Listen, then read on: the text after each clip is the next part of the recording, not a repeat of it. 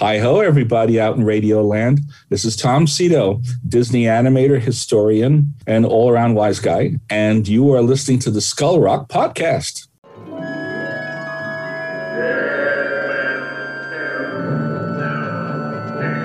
Skull Rock Podcast, talking all things Disney, with your hosts Aljon Go and Dave Bossert.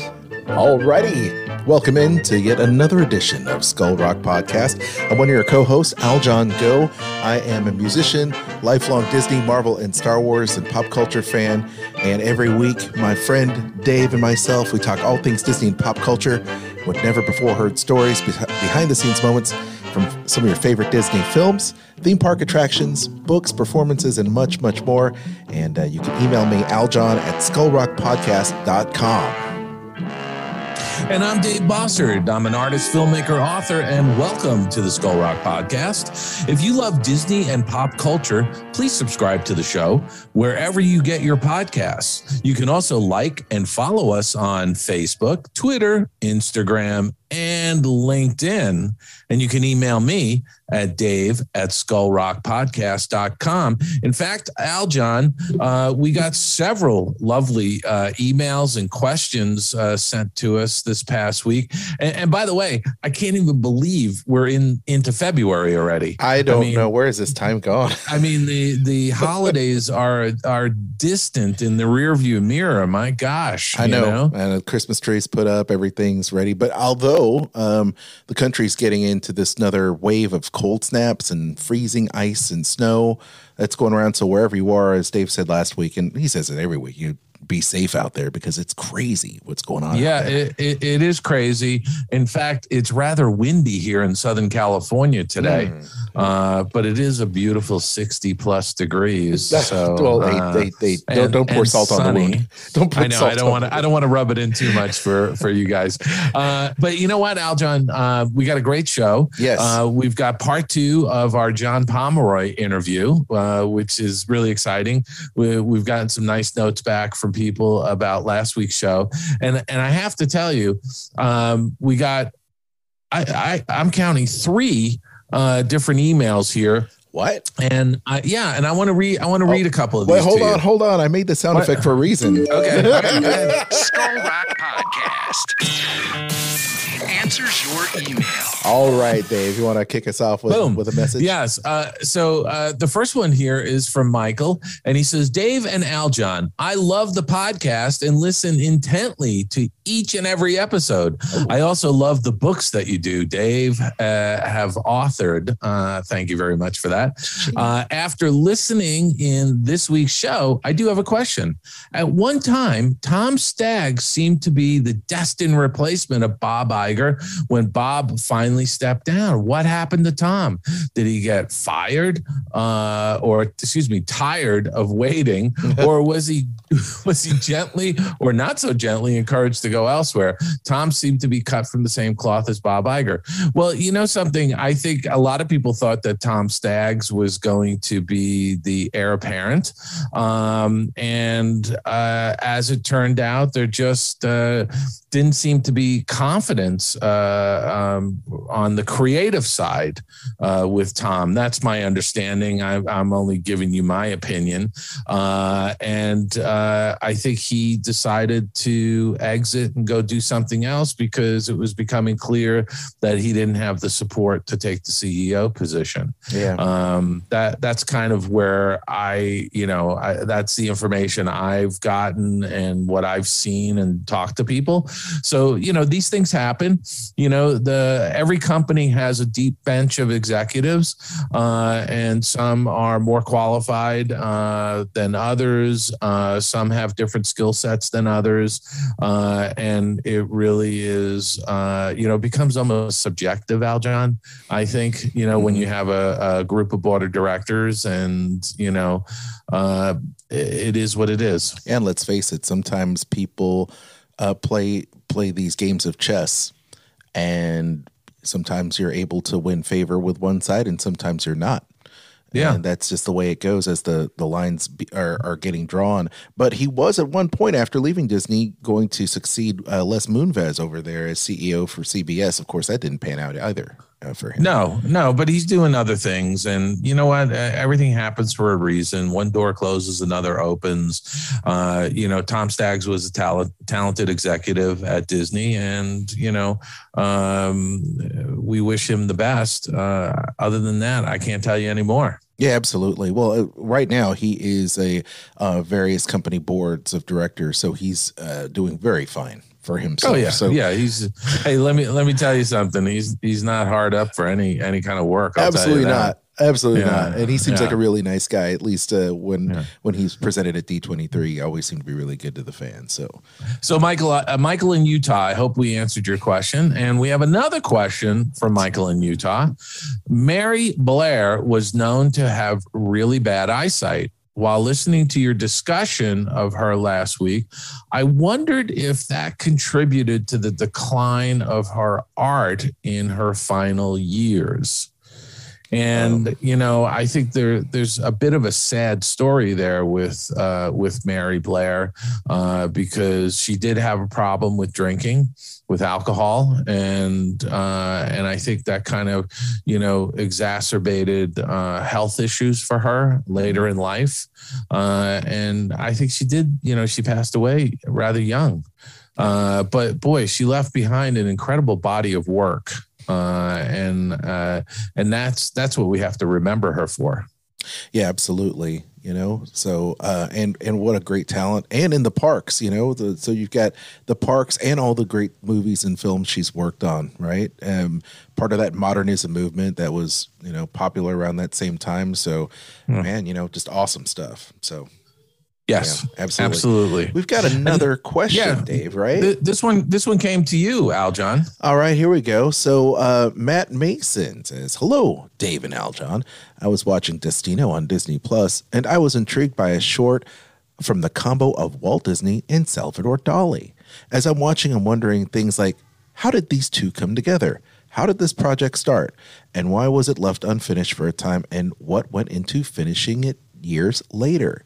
And then I saw in the beginning in big letters that Dave Bossert was involved. Yes, the big boss was involved.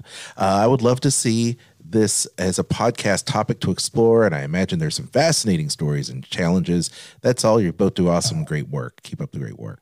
So thanks, Matt. Yeah, thanks, Matt. And we'll. I think Aljon and I, when this came in, we talked about maybe we'll just do an episode on Destino in a month or so, and just talk about it. As some of you may be aware, I actually wrote the book on Destino. I was not only part of finishing the film 46 years after it began with Walt Disney and Salvador Dali and John Hench. But we completed it in 2003, and then about a decade later, 2013 or so, I wrote the book about the whole project. So, nice, so you know what?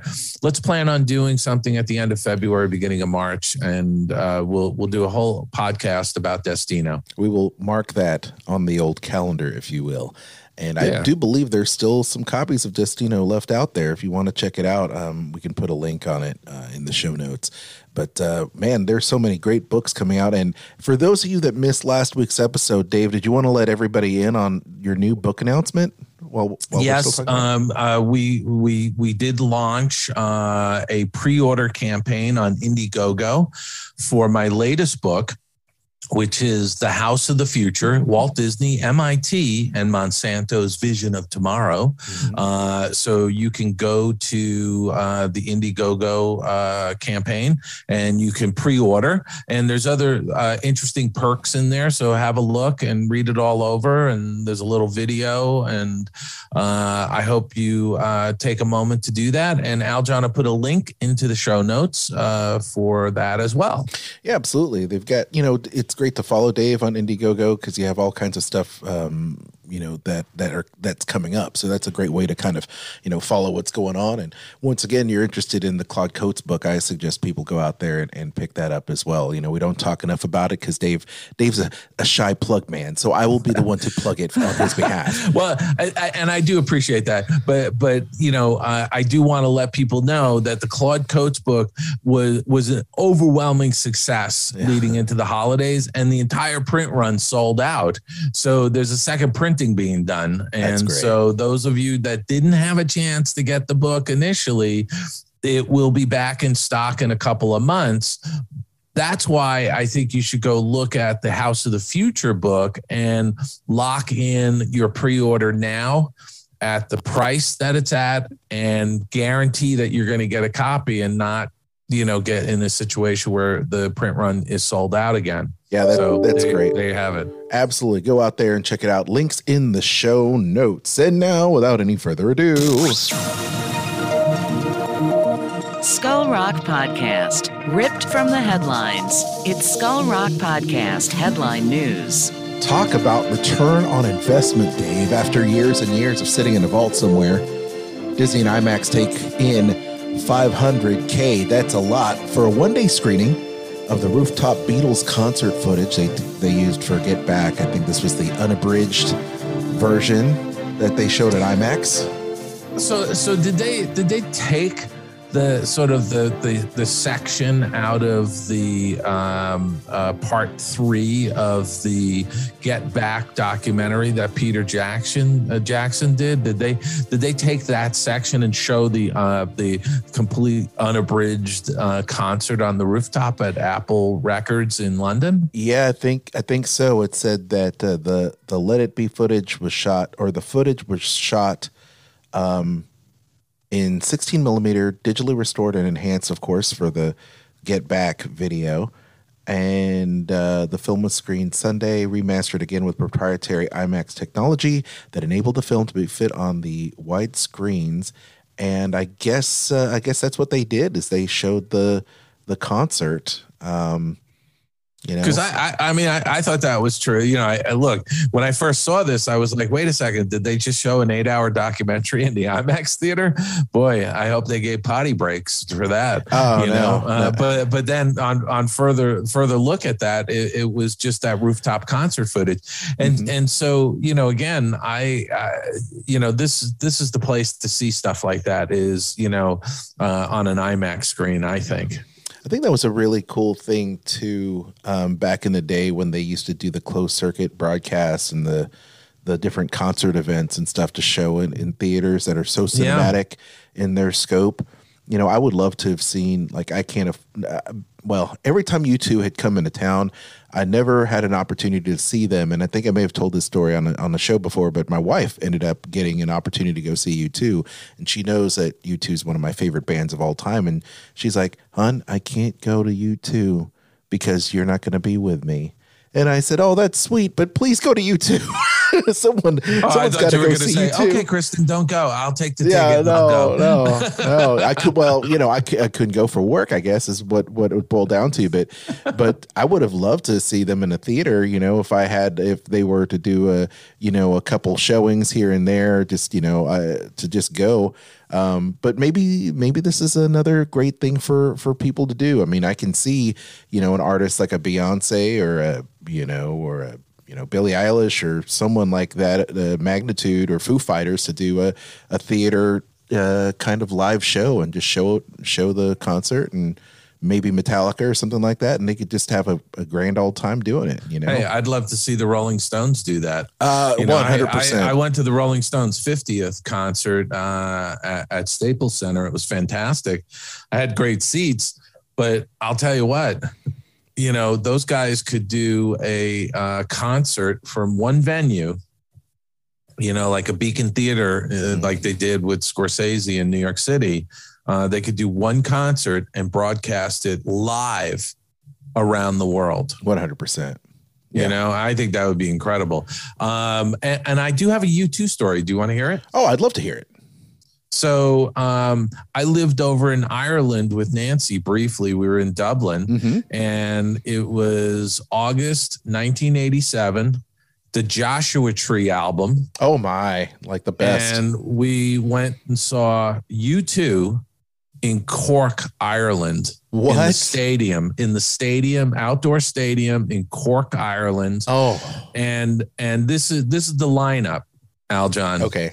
It was a local band from Cork called the Subterraneans, followed by the Dubliners, followed by UB40. Wow.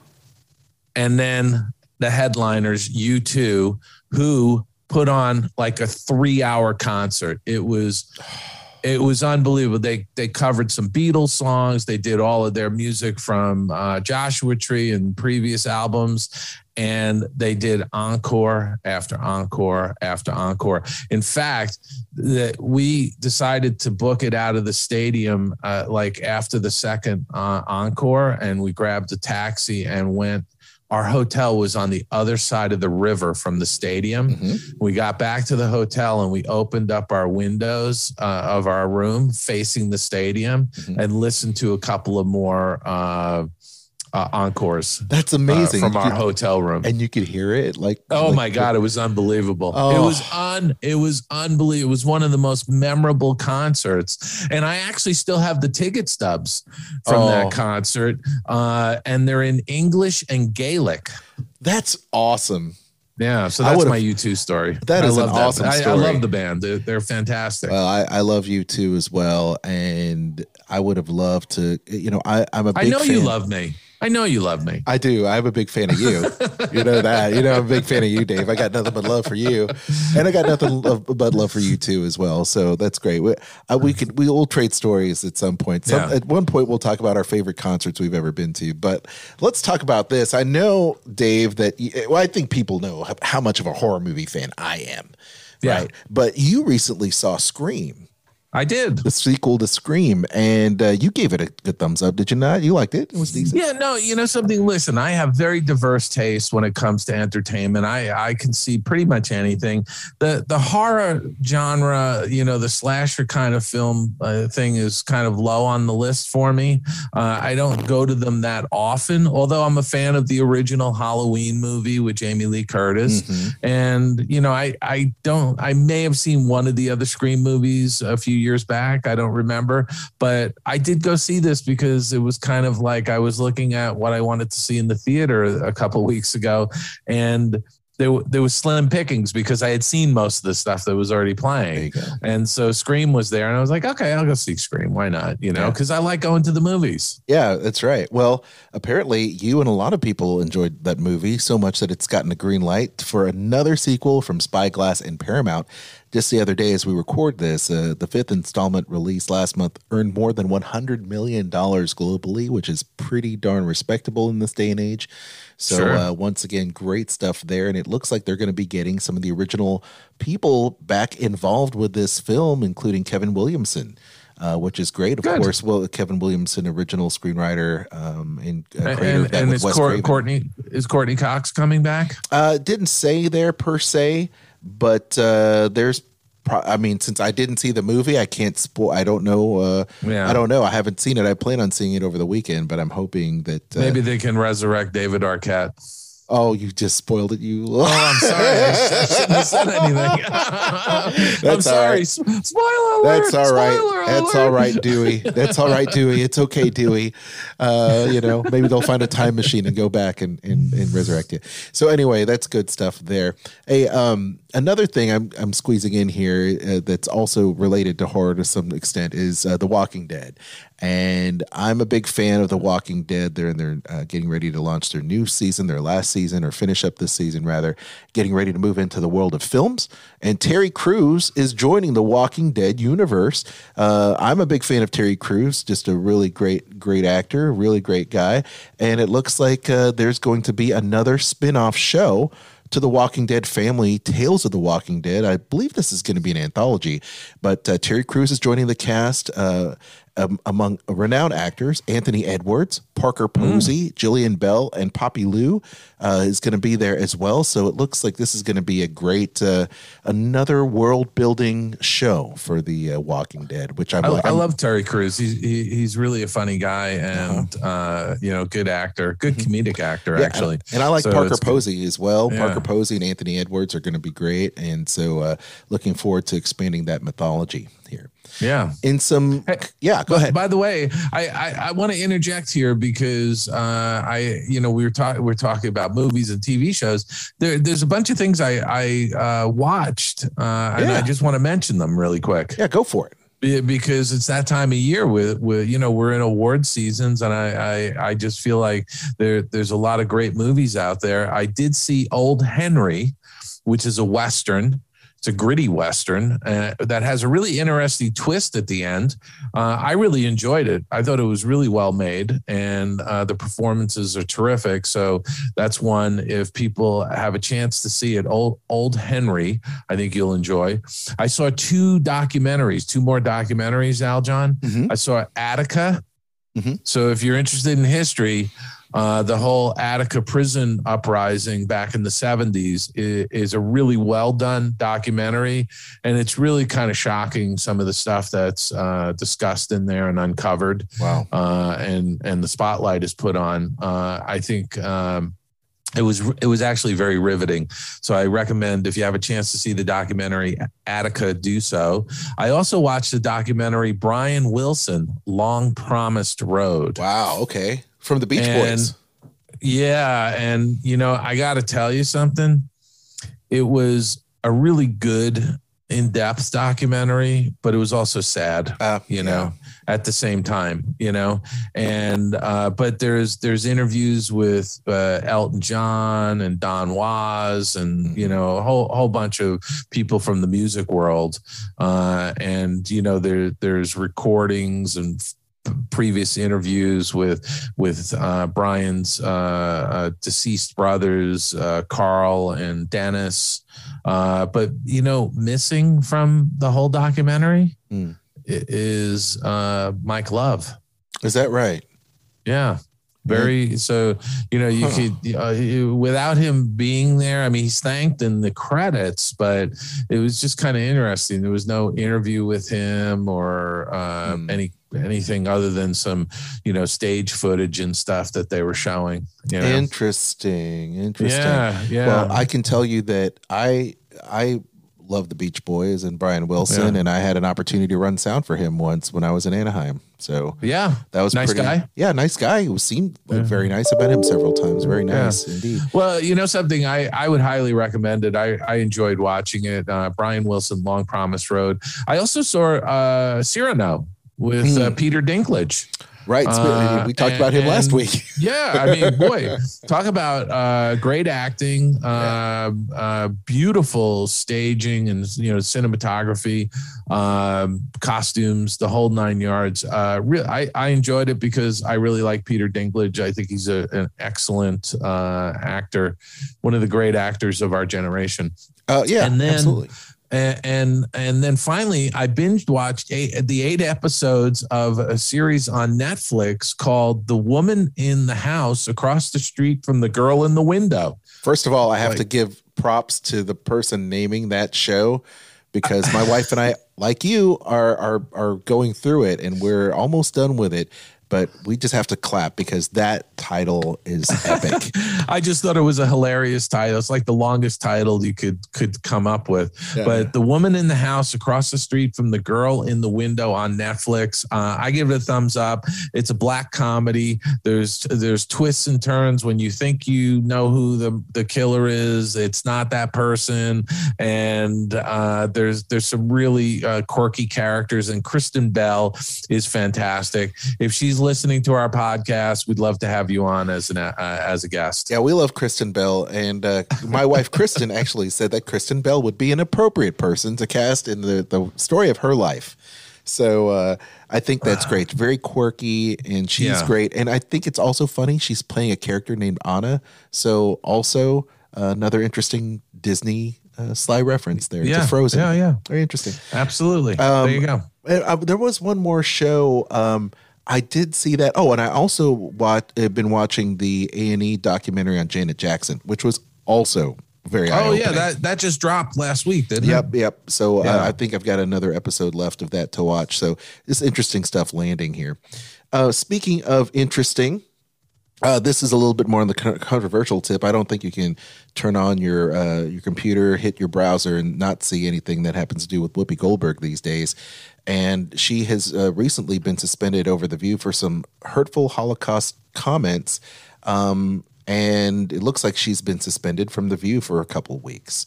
A cautionary tale, perhaps, of honestly, I again, once again, I think this is something that was handled very poorly.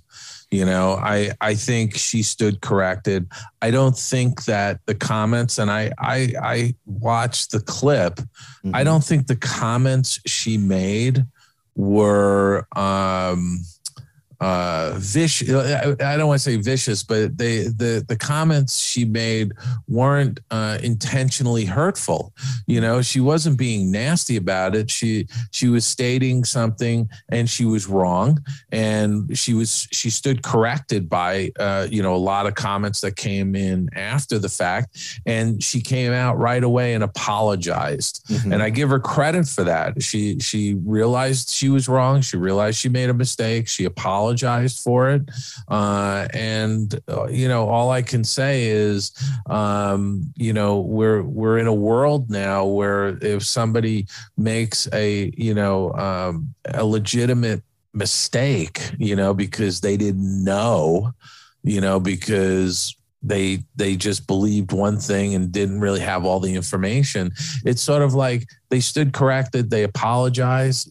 Come on, let's move on. Yeah. Did they really have to suspend her for 2 weeks? That's like, sending the kid to the principal's office. You know what I mean? Right. Well, let's make no mistake about it. I don't think her follow-up interview with Colbert did her any favors either, but I didn't see that. Yeah, so I don't know. It didn't do her any favors either. But once again, I think it's really important that people be sensitive.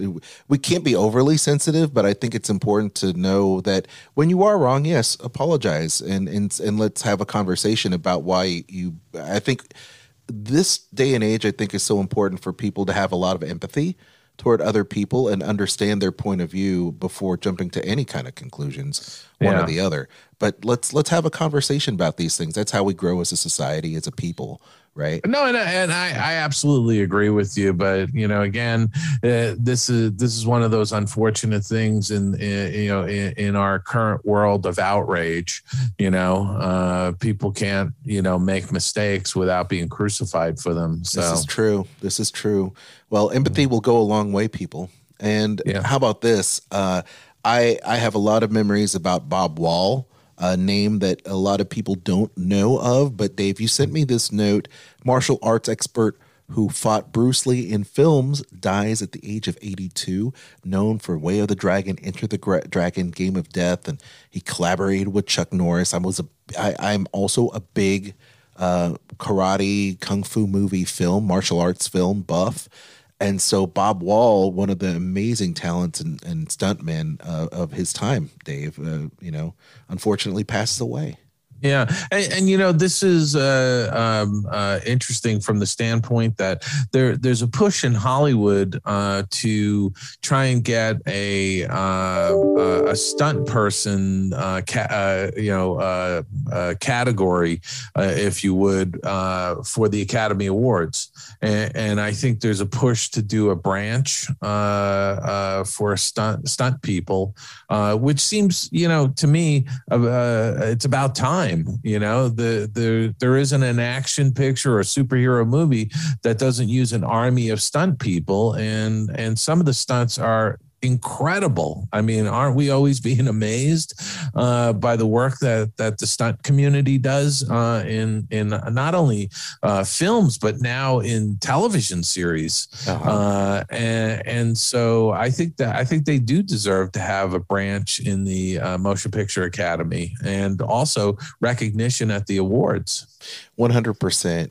The Music Academy, the Grammys, oftentimes will award, great production and mixing and things of that nature. And people from special effects like yourself, Dave, and animation are celebrated for the art they put into their projects. And I think it's only right to celebrate these great stunt people who put their lives on the line for the art. And it is an art. And it's also a tremendous skill. So anyway, my hat's off.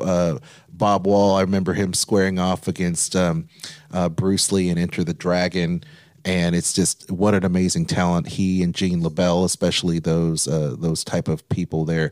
The Machado brothers are legends in the industry. So if you look up people like that, Bob Wall, you will be missed. So what a great talent. Another great talent who's also made a huge impact on my life as the irreverent DJ and head of the class actor, Howard Hessman. He passed away too. Dr. Johnny Fever on WKRP, one of my favorite all-time characters on TV, and two-time Emmy nominee, also passed away at the age of 81. He was a terrific actor. I always enjoyed his performances in whatever he was in. He oftentimes played sort of the hippie, the old hippie guy, and he was terrific as Johnny Fever in WKRP in Cincinnati. It was a great show, and he leaves behind, I think, a very impressive body of work. Indeed. I remember I've seen every episode of WKRP in Cincinnati. I've seen every episode of Head of the Class in the 4 seasons that he was on it. He was definitely someone that I respected as an actor, but definitely someone who brought a lot of laughter into people's lives every week. He was on TV. So he certainly will be missed. Please look him up if you can. Howard Hessman, Dr. Johnny Fever, the legend, dies at 81. And now, Dave, looks like we're ready for our special guest, part 2. Skull Rock Podcast, interview time. Well, here we are. We're back once again with part 2 of our conversation with the great John Pomeroy. John, welcome back to the Skull Rock Podcast. No, great to be back. Thank you, Dave. Thank you, Elgin. Well, we ended our last episode with the Bluth studio essentially jetting off to Ireland to basically complete The Land Before Time. So let's pick up there, because what was that like for you to sort of pick up and fly to a foreign country? It was scary and frightening. I mean, and it's funny because, I always thought that some of our films seemed to mirror what we were going through in our real life. It's like we had just completed a movie about an immigrant Russian mouse family moving to a different country during the time of the completion of the Statue of Liberty. Well, what were we doing but leaving our home and going to Ireland and mixing in and understanding that culture? It was very exciting, but very nail-biting too. I mean, we were treated very well. I mean, we all had our little places that the Irish government put us up, and we had a wonderful facility. You remember it, of course, because I do. Just for our audience to know, I actually left Disney briefly and went to Ireland and worked on Land Before Time before coming back to Disney to do Who Framed Roger Rabbit. So I was actually at the Phoenix House, which was the 4-story building right off of Phoenix Park, right on the River Liffey, down the river from the Guinness Brewing Factory. And I was there for, I think, 9 or 10 months. And Nancy was actually there longer than I was, because I brought Nancy over and there was an opening for a markup supervisor. So actually, Nancy was a supervisor level person on the film, and I wasn't. She has a better credit, but it's the only film, John, that Nancy and I both have a screen credit on. Ah, really? Yes. Yeah.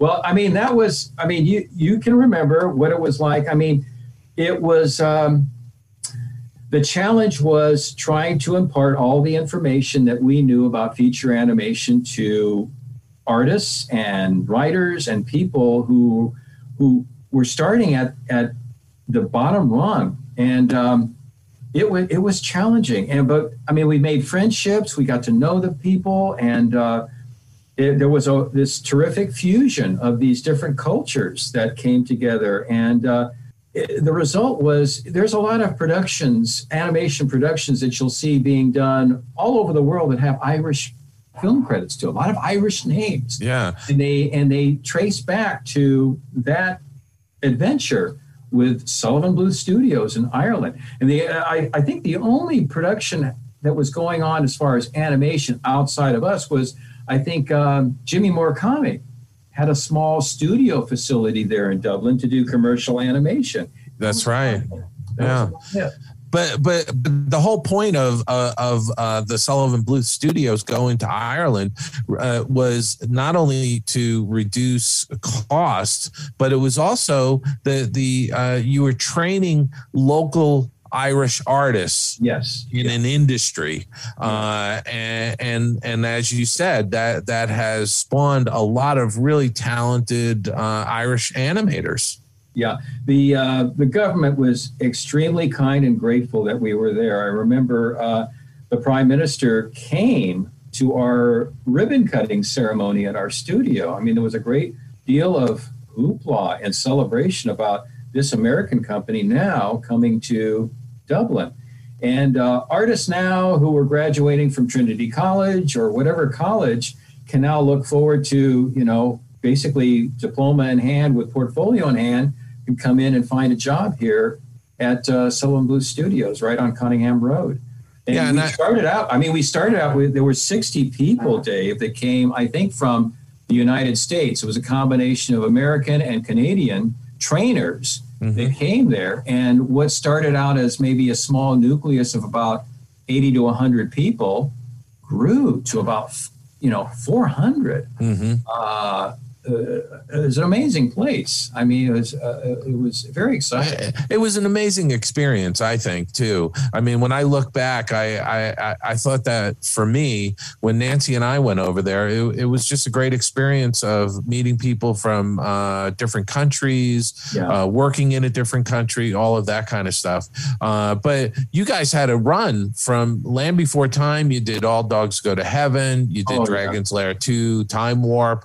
You did Rockadoodle, you did Thumbelina, A Troll in Central Park, and the last film, I believe, at that studio, was it The Pebble and the Penguin? Pebble and the Penguin, yeah. When you're running a studio that big, and this is where all of our experience in Don's Garage was starting to pay off. We had a lot of Irish businessmen who were helping us with budgets and how to overlap productions, but you get very immersed with the running of a large company, and how to make it financially feasible to make a profit, to keep everyone employed, to keep a steady flow of material going through the productions, and it was huge. Yeah. It's the model. It looks like the model that what Disney had going for it during the 80s and their renaissance, where you have, one production that as we were finishing up on the last 6 months of Land Before Time, we were already ramping up and starting into full production on All Dogs Go to Heaven. And as that was winding down, we already had production going on Rockadoodle, and some development already happening on Troll in Central Park, Thumbelina, and Pebble and the Penguin. So all of this stuff, going on, I can't even remember half of the activity that was going on at that time. But I know, we had several animators. We had animators coming in from Greece. I remember one animator, Nasos Vikalis, who was part of our team. There was Turkish animators from Spain, Fernando Moro, Canadian animators, and lots of Canadian talent, as well as the Irish, some French and Italian. Our studio was like the UN. We were like the world in a microcosm because of where we were located. We were talent from all over the world to work there. Yeah. And what happened? I mean, it kind of ended after Pebble and the Penguin, because you came back. Now, did you leave while things were still going on in Ireland and decide to come back to work on Pocahontas in 1995? Well, what happened was in '88, the original 60 animators and artists who went there to train, they wanted to return back home. They'd say initially back in '86, when they agreed to come to Ireland, they said, well, we'll give 2 years, but we'd like to return back home. And so we said, fine. Well, that time had arrived. At the start of 1988, some of them were making plans to return back to California or all points in the United States. So we had to set up a splinter studio in California, or else we would lose that talent to competing studios. Sure. And so I came back, Cammie and I came back in August of '88 to help run that studio. We had a small facility that we called West Olive that was located in Burbank, right off of Van Owen. And we were there while we were working on Troll in Central Park, Thumbelina, and all those productions right up until the end, or at the midway point with Pebble and the Penguin. But coming back after we settled and we were running that splinter studio, I began to notice myself kind of stale. And it was like everything that I was accusing Disney of 10 years prior to when we left, I was actually feeling myself firsthand. We had gotten into, I thought I was particularly in a production rut. I felt stale as far as my storytelling ability, my writing, my animation. I was wearing the producer's hat and solving a lot of production problems, but not being able to do what I love to do, which was animate. Sure. And so, and that to me is very understandable. I mean, I would sit there and look at that and say, with the pressures of running a studio and trying to feed the machine constantly, so that and that's what you have to do. You have to constantly have stuff in development that's going to, be the next project or the project after the next project and all of that kind of stuff. And so you're almost on a treadmill. You're kind of running. And I can totally agree with you on feeling as if you were sort of in a rut.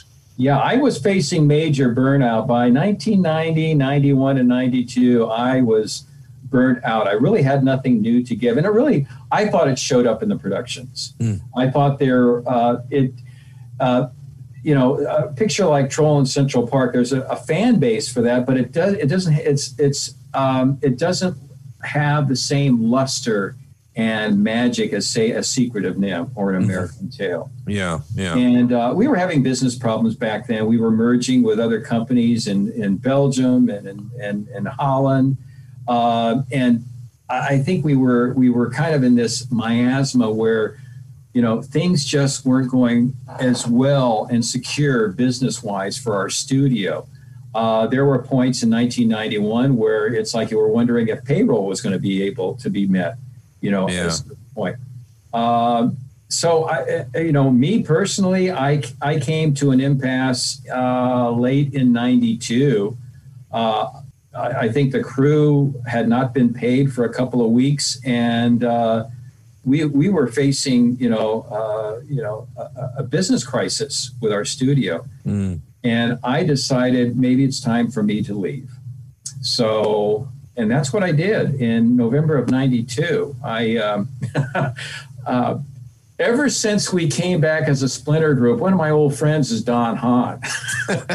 And Don would occasionally check in with me to see, hey, you want to get together with lunch? Would you be interested in coming back? So...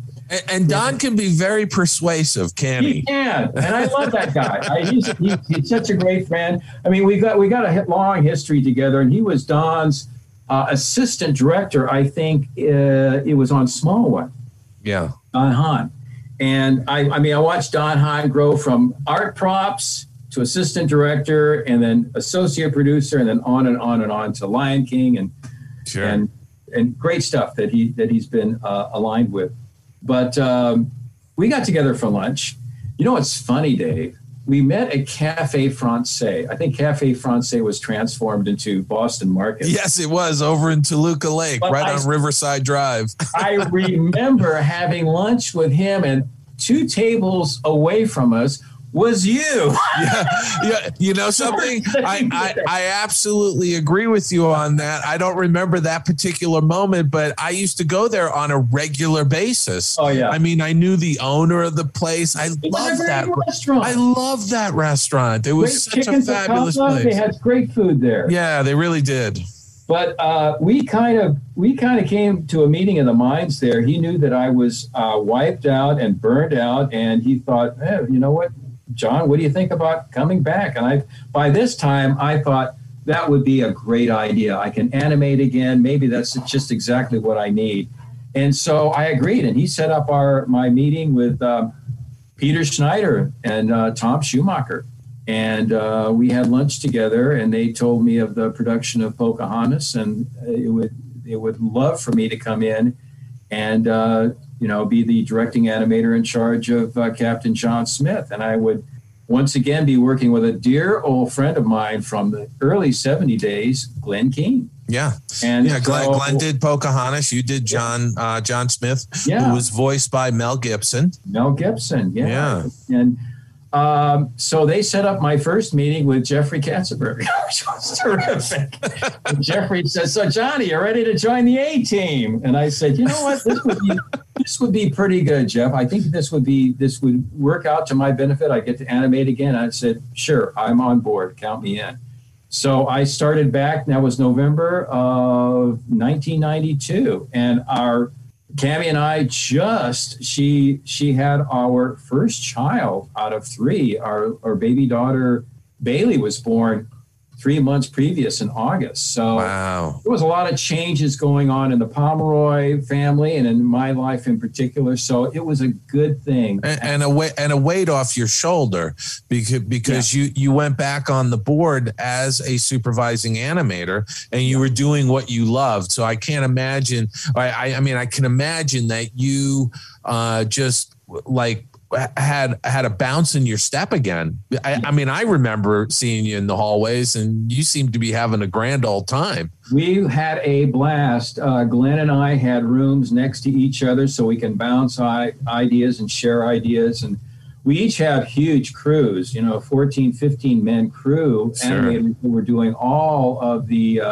scenes of Pocahontas and John Smith. So our days would be filled with just supervising and critiquing and overseeing all of that work. And then at 5 o'clock or 6 o'clock, whenever the day would end, we would begin our own work, start our own scene. Yeah. And so, but we loved it. I mean, it was a labor of love. Yes, absolutely. And from Pocahontas, you did some fantastic work on Fantasia 2000, which is near and dear to my heart because I spent quite a number of years working on that movie.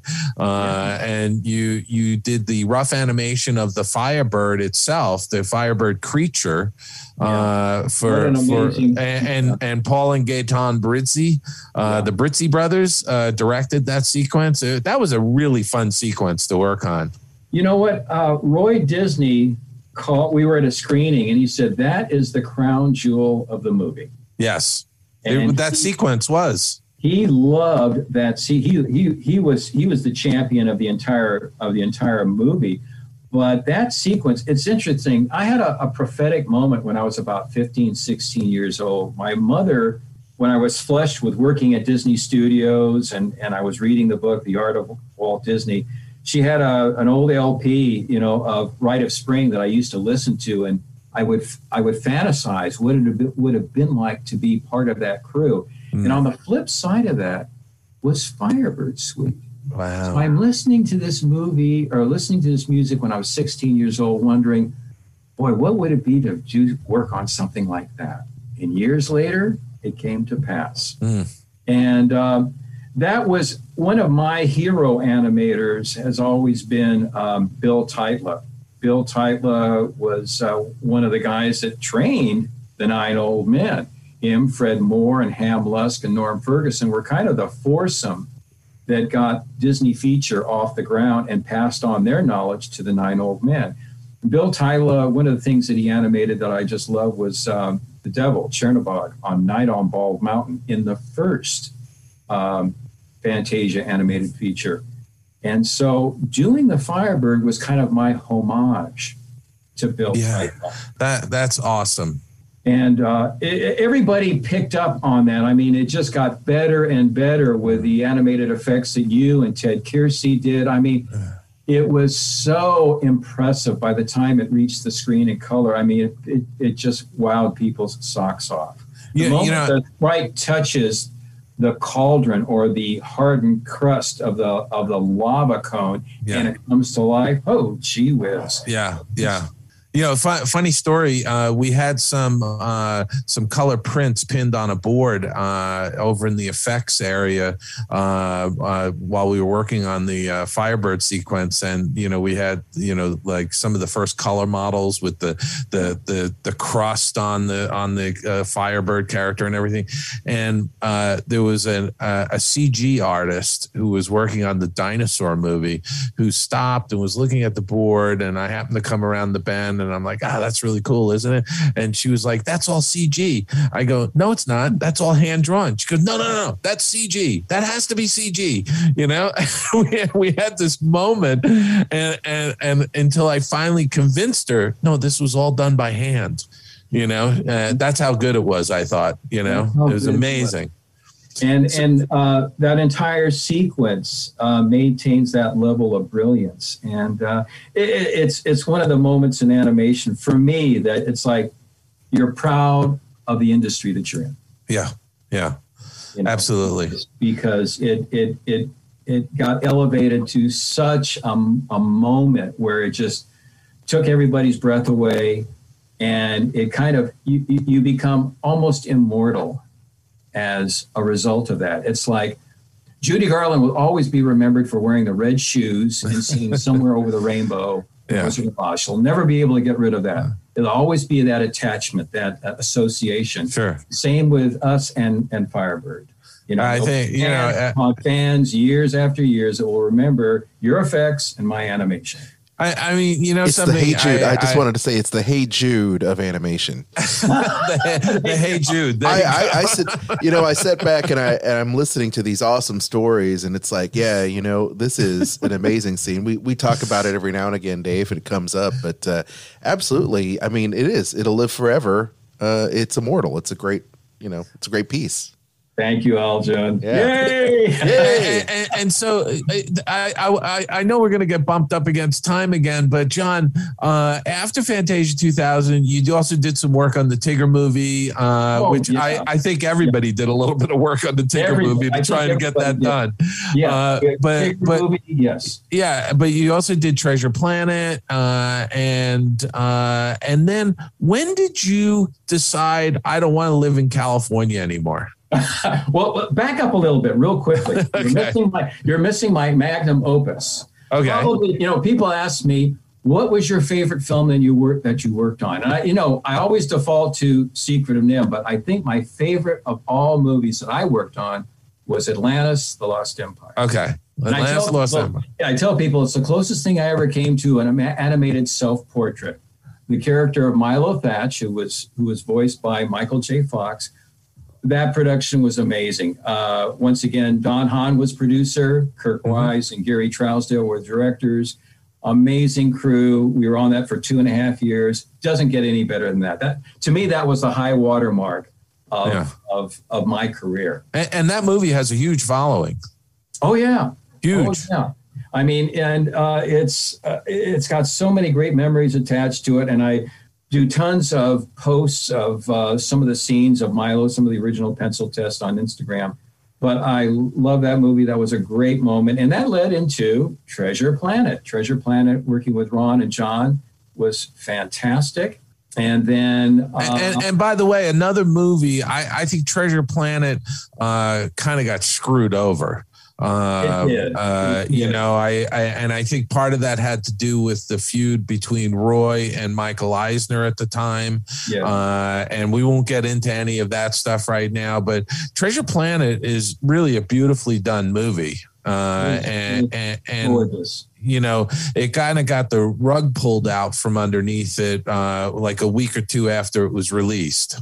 And I think, you know, what was happening there is their leadership. Michael Eisner was more charmed by the fact of CG animation with all of the successes that Pixar was having. Yeah. It was right around that time and after that, they started dismantling 2D animation potential at the studio in favor of CG animation. Yeah. And so between 2002, 2003, he was slowly allowing to have the facility in Paris closed, the facility in Orlando closed, and eventually 2D animation closed in Burbank. And I became one of the casualties there in 2003, which I think was a good and bad thing. A bad thing, I hated leaving Disney Studios. You know, that was my home for 11 years. And then before that, another 7 years. Yeah. But going on into a life of, you know, working at other studios, becoming a freelance artist, rubbing shoulders with some other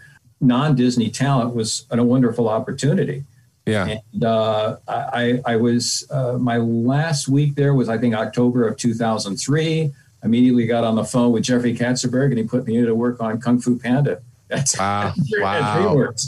So I was there for about 4 or 5 months and then left that to go on to Universal Animation Studio working on Curious George. Curious George, yeah. And then after that with Fox Animation on the Simpsons movie. And then once again back at Disney working on the Tinkerbell movies. Yeah, but when did you move out of California?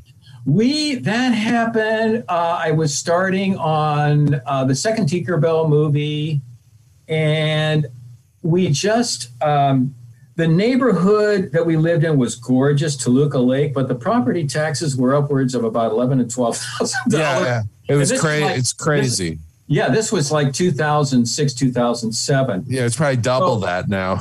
And we had some dear friends of ours that moved out to Nashville in 2006. And our dearest friends had moved out there in 1999. So we had quite a few dear friends that were living out there that we would visit occasionally. Yeah. And on the last couple of visits, we started looking at property and property values and home prices, and things just kind of aligned. And we were able to sell our house in Toluca Lake, bought a beautiful house in Nashville, an area called Franklin, and we moved. So in June of 2007, we relocated from California to Nashville, Tennessee. Yeah. And never looked back. I tell you something, I probably got more work coming to me in Nashville than I ever did like in the last 2 or 3 years in California. Well, I can tell you that I certainly hired you because you worked with me on the Wild About Safety, the Timon and Pumbaa Safety Smart. 2 of those films, the Safety Smart Goes Green and Safety Smart in the Water. I love those. And I remember doing calls with you and on a regular basis, and it was just a lot of fun to me because what I loved about it, John, was being able to work with great talent. Yeah. And it didn't matter where they were in the world. Absolutely. You know? And that was fantastic. Well, and look at now. The world is just one gigantic animation studio. You could be in Beijing or Buenos Aires or Madrid. Yeah. Doesn't matter. It doesn't matter. I could see you faster in a Zoom meeting than I would if you were in the office next to me at Disney. Yeah, probably. But you know what? When I got here in Nashville, one of the first, a dear friend of mine, one of the first pieces of freelance work I got was from Tom Bancroft. And Tom Bancroft was working with, a Christian production company. Up in Chicago that did the VeggieTales. Yeah, right? They did the VeggieTales. Well, they were doing a little short series called 3-2-1 Penguins, and I was doing storyboard work on that, along with storyboard work on Tinkerbell. Wow. Tinkerbell, second Tinkerbell movie. So the work was following me, and it just kept growing and growing. And ever since then, I've been working as adjunct professor at Lipscomb University here in Nashville for the last 6 years. And that's where Tom teaches, right? Tom is, and Tony Bancroft is going to be joining us sometime in the middle of the year. Wow. Yeah. Is he moving to Nashville? He is moving to Nashville. Wow, that is amazing. Yeah. But Nashville's becoming a mecca. It's becoming a mecca. I guess we're going to have to do a big meetup now. But you know something, I'm just going to race through a couple of titles here, and because you said the work following you. You did Tinkerbell and the Lost Treasure, Tinkerbell and the Great Fairy Rescue, Tom and Jerry and the Wizard of Oz, Planes, Tom and Jerry, the Lost Dragon, Alpha and Omega, Family Vacation, Tom and Jerry, Spy Quest, Tom and Jerry, Back to Oz, Ilana of Avalor. Yes. The Swan Princess, Princess Tomorrow, Pirate Today. I mean, it just goes on and on and on. But the one that jumps out to me, John, is 2019 credit for Klaus. Yes. Which, if people, I want to tell our listeners, if you have not seen Klaus, you are missing out on a beautiful hand-drawn movie. I mean, this is a gorgeous, gorgeous film, and I believe it's on Netflix. Am I right? It is. It is. And kudos to the producer and director Sergio Pablos out in Spain. Oh yeah, we got to work with. I mean, he's Disney trained too. He was he worked on Treasure Planet and a couple other films. Yeah. Fantastic artist, and he recruited me right after CTN. I think it was 2018. He said, "How would you like to pick up some footage out of Madrid?" And I said, "Absolutely, would love to." Yeah. But this is one of those moments, like you were mentioning with Firebird Suite, where someone looks at it and swears that it's CG animation. No, and I know. Look, all of the films being made today are using digital technology for, digital ink and paint and compositing and, all of the processing you do of the artwork. But the actual animation is beautifully hand created, right? Yeah.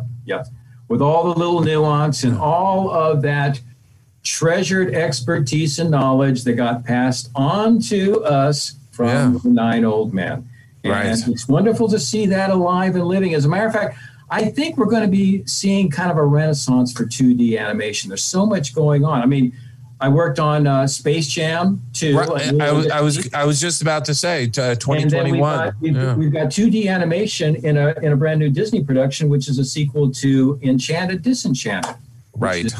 What I'm working on right now. So it's like, keep coming, 2D. Well, and you see features like Book of Kells and what was the Wolf Walkers last year.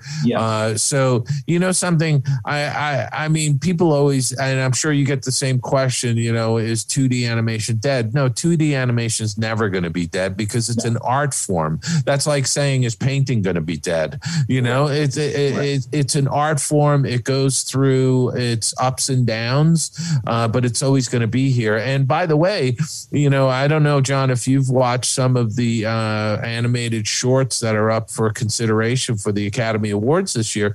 There's some beautifully hand-drawn shorts. In fact, I'm going to tell you, one of the ones that's really stood out to me was called Affairs of the Art, which is a Canadian short production, which is just beautifully animated. And it's done in sort of that rough style, almost reminiscent a little bit of Jungle Book, Disney's Jungle Book, where you actually see the construction lines, the rough drawings in there.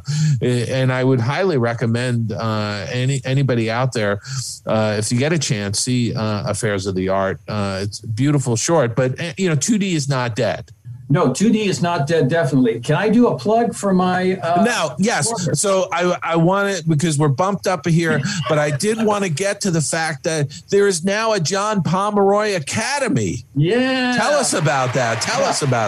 So I think this was an idea that came from between my wife and myself on a trip to London. We got to have, on our last night there, have dinner with Dick Zondak. Zondak Brothers joined us when we were studio working on American Tail, one of our Canadian animators.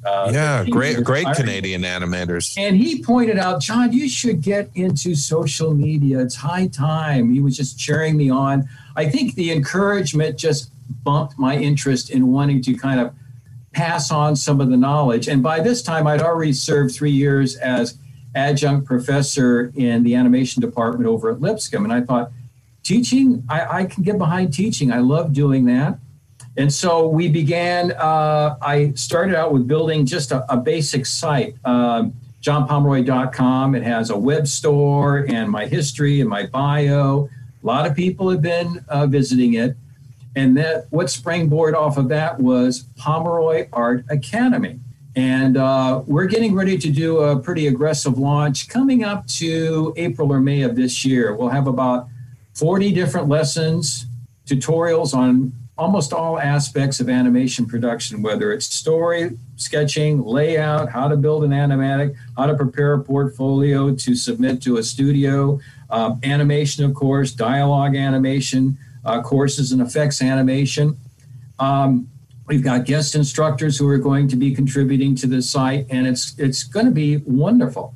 I think it's an affordable way. It's an alternative to costs of going into a college and getting all this information. It's very affordable, and we're very excited about this. We've got our own little characters in the first 15 lessons. It almost harkens back to the old Disneyland show where Walt would be talking and explaining what the new episode of Texas John Slaughter was, and all of a sudden Donald Duck jumps on his desk and starts a dialogue with Walt Disney. Yeah. So we have some of my little class of 3 little cartoon characters that I interface with in the course of the instruction. But it's going to be great. I'm really excited about it. So that's awesome. They could see the first 15 lessons at PomeroyArtAcademy.com.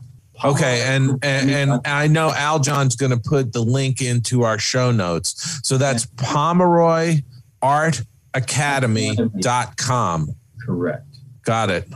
Well, John, I got to tell you, I kind of feel like I almost feel like we need a 3rd and 4th episode. So I'm gonna say this to you. We're gonna invite you back. Maybe it'll be 6 or 8 months out once the Academy is rolling, and we'll check back in with you and we'll drill into a couple of the shows that we kind of skimmed across. I mean, yes. You know, because honestly, with your career, we could fill up hours and hours, but I'm glad we were able to get 2 episodes of the Skull Rock podcast with you. And it's so great to see you. I mean, honestly, I can't wait to be able to see you in person and shake your hand at some point in the future. Maybe it'll be at this coming year's CTN. Well, you know what? To tell you the truth, next time we talk, I'll give you a full progress report on the tutorial site, and I would love to have you as guest instructor. Well, I mean, I'd be honored, by the way, honored to do that. So we'll have to talk about that offline. How's that? Absolutely. All right, John, thank you for being with us on the Skull Rock podcast, and we'll talk to you again soon. It's been a pleasure, guys. Take care. Skull Rock Podcast. To infinity and beyond. Exploring the outer reaches of the Disney galaxy. Oh, wow, you flew magnificently. All right, there you have it. Another one in the can, part 2 of this epic interview. Dave, wow, we could have gone on and talked a little bit more.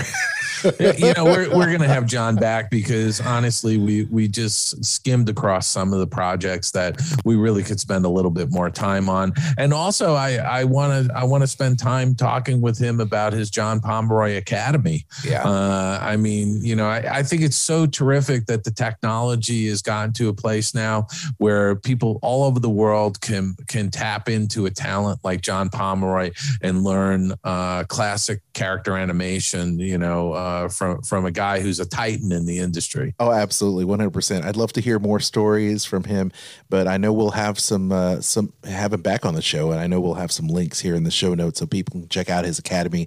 It's really cool. Once again, the world is getting smaller, but you can once again just study with the greats. It's a master class. So please be sure to check that out if that is a career you want to get in, or if you want to just learn more, right? And just sharpen your skills a little bit. That'd be great.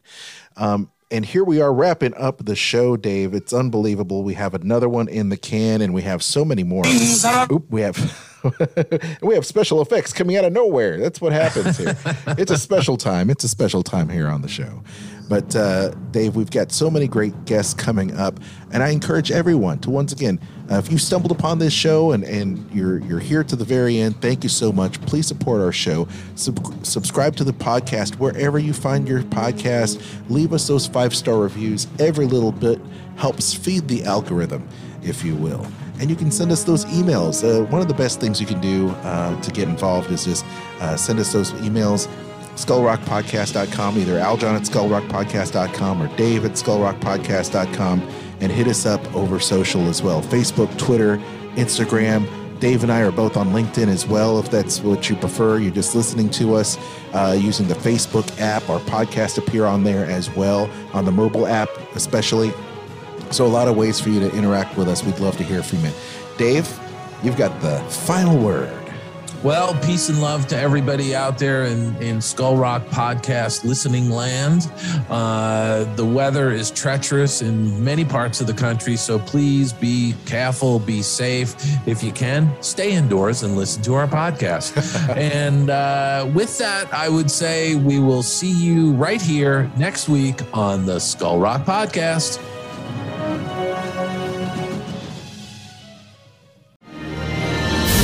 I'm Aljon Go, co-host of the Disney List podcast, as heard on Sorcerer Radio, as well as Skull Rock podcast, here with my wife, Kristen. Hello. Hello.